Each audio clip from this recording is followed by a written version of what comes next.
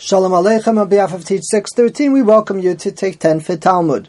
We are recording in Silver Spring, Maryland, and are so glad that you can join us. Gittin Peiches, Gittin88A, pagination is 175, starting from the bottom of the page about 22 lines up. The Gemara says, Ksiv be Hoshea ben Elah, it is written by Hoshea ben Elah, who is the last king of the Israel kingdom during the first Beis HaMikdash. Vayas hara be'enei Hashem, he did bad in the eyes of Hashem. Rak lo kamalcha Yisrael, but not as extreme as some of the other kings. Says the Gemara. Osan pardesios shahoshev Yeravam al hadrachim, those roadblocks that Yeravam placed, kedei shelo yalu Yisrael l'regel, so that the Jewish people should not go up to the Beis HaMikdash on the holiday, because he didn't want his kingdom to be disenfranchised by the greatness of the Beis HaMikdash and by the fact that the Davidic dynasty king is the real king and he's the only one who's given the real prestige in the Beis HaMikdash.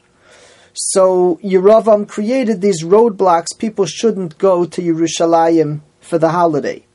Ba Hoshea uvitlan. Hoshea, this later king, he abolished the roadblocks and allowed the people to go to Yerushalayim. Va'afal pikein, but the problem was that nevertheless, lo olu Yisrael l'regel, the Jewish people did not go up on Yom Tif.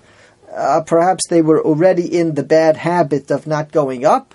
But in any case, once the mitzvah finally became available to them, they were expected to do it. And unfortunately, they did not. And the Gemara views that very harshly. This is a concept that we have. It comes up in a variety of applications. The concept of being on standby to do a mitzvah, even if you can't do it right now. We have a concept that normally mitzvahs are able to be done. Hashem gives us the strength to do a mitzvah. But occasionally, there's a mission impossible, a situation where it just, under those circumstances, halachically becomes questionable. We have an example of this, the Jews in the desert not doing bris milah, except for Levi, ubrischa yinsoru, that they continued to do milah, but many of the families did not, because they felt it was dangerous. They were living in makeshift conditions. They were never sure when they would have to travel next, and they were afraid that it would endanger the child. And when they got to Eretz Yisrael, Yehoshua did a mass bris milah.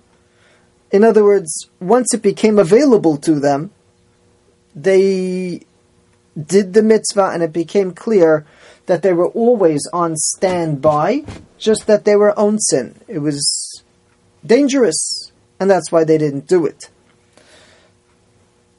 Similarly, over here, what would have been expected is that even if you can't be Ola Regel because of these roadblocks and the king doesn't let, but as soon as the roadblock is removed, what should have emerged was that the people were on standby, ready to do the mitzvah, and unfortunately, they weren't.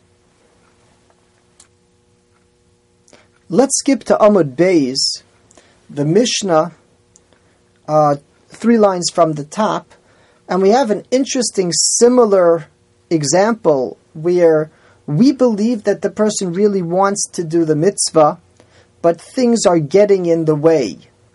And that's apparently an acceptable, so to speak, human condition. We can deal with it. That if the person really wants to do the mitzvah, but things are getting in the way. In the case of Hoshea ben Elah's generation, unfortunately, when the restraint was removed, they still didn't do the mitzvah, and that's problematic.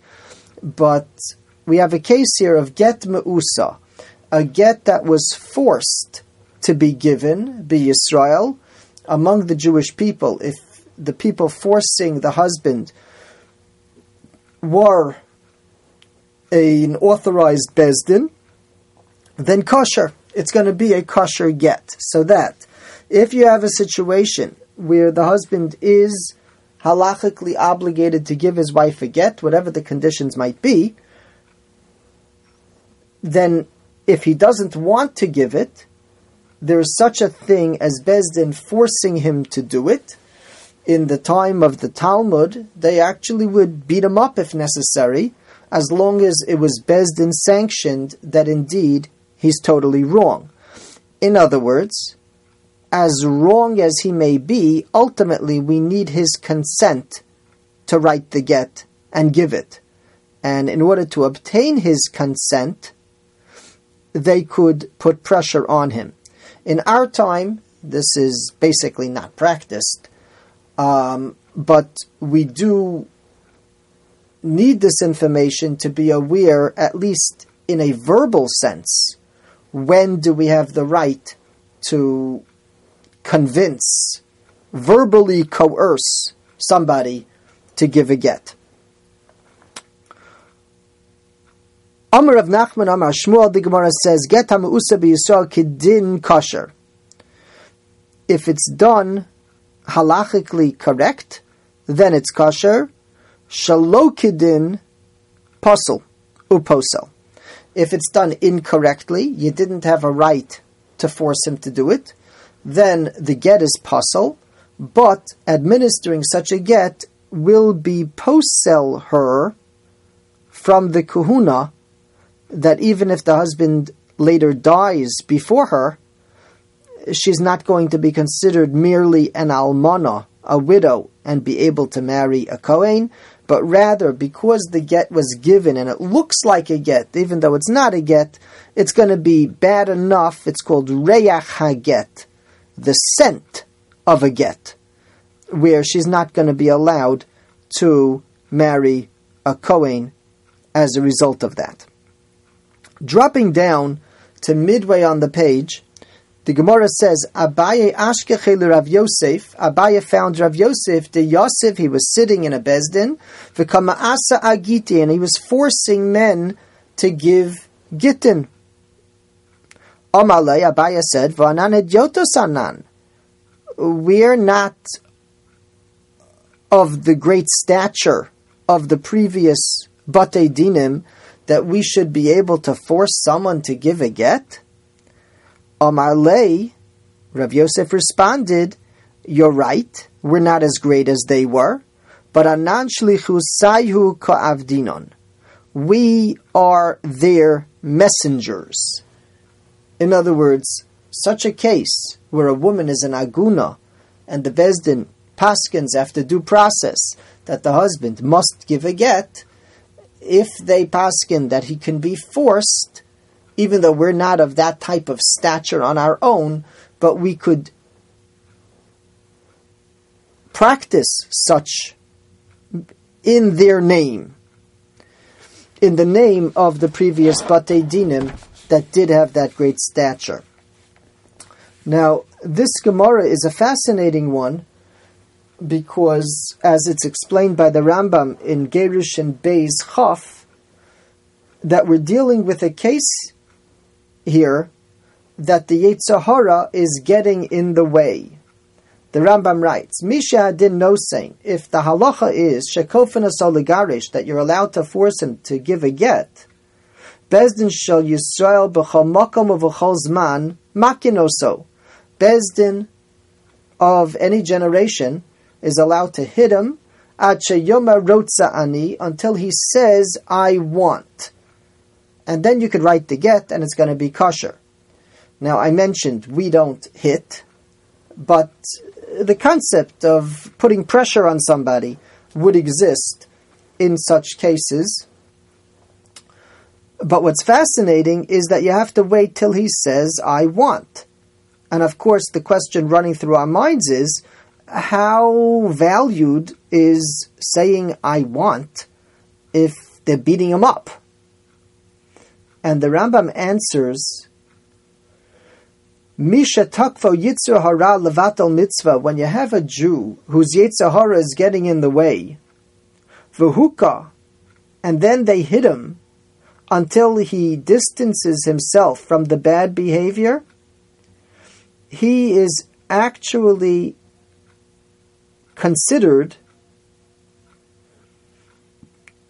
forced by his bad inclination to be doing the wrong thing, and the hitting is getting him to do what he really wants to do. Lefikach, therefore, this person who does not want a divorce, but he wants to be part of the Jewish people, v'yitzur shatakfo, but the Yetzer Hara is getting in the way, and when you hit him enough, so his Yetzer Hara, his ulterior motives get weakened, and he says, Rotza ani, he agrees, Kivar Gorish L'Ritzono, that is considered authorizing the get from his real desire. And again, we have an application here on the emotional side, but a person is being withheld from doing a mitzvah, and as soon as the obstruction is removed, we expect him to actually begin to perform the mitzvah properly. Yasher koach. Thank you for joining.